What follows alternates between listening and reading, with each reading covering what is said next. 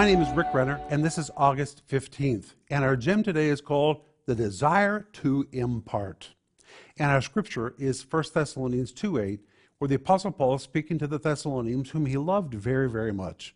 He said, I was so desirous of you that I was willing not just to give you the gospel, but to impart to you my own life as well. That word impart is the word metadidomi. It really describes the idea of an exchange. Paul was saying to them, you've given me so much. You've given me pleasure. You've given me joy. And now I want to give something to you. I want to impart something to you.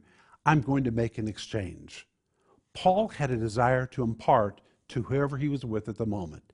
His mind was not on what he could get or what he could receive, but he was thinking on what he could put in other people. How about you? Do you look around you and see people that you can impart to? Don't think you have nothing to give, because you have so much to give. You have experience, you have faith, you have your prayers. There's so much you have to give to others. And when you see people around you that have been such a blessing, it's an opportunity for you to make an exchange. After all they've done for you, this is your opportunity to impart to them.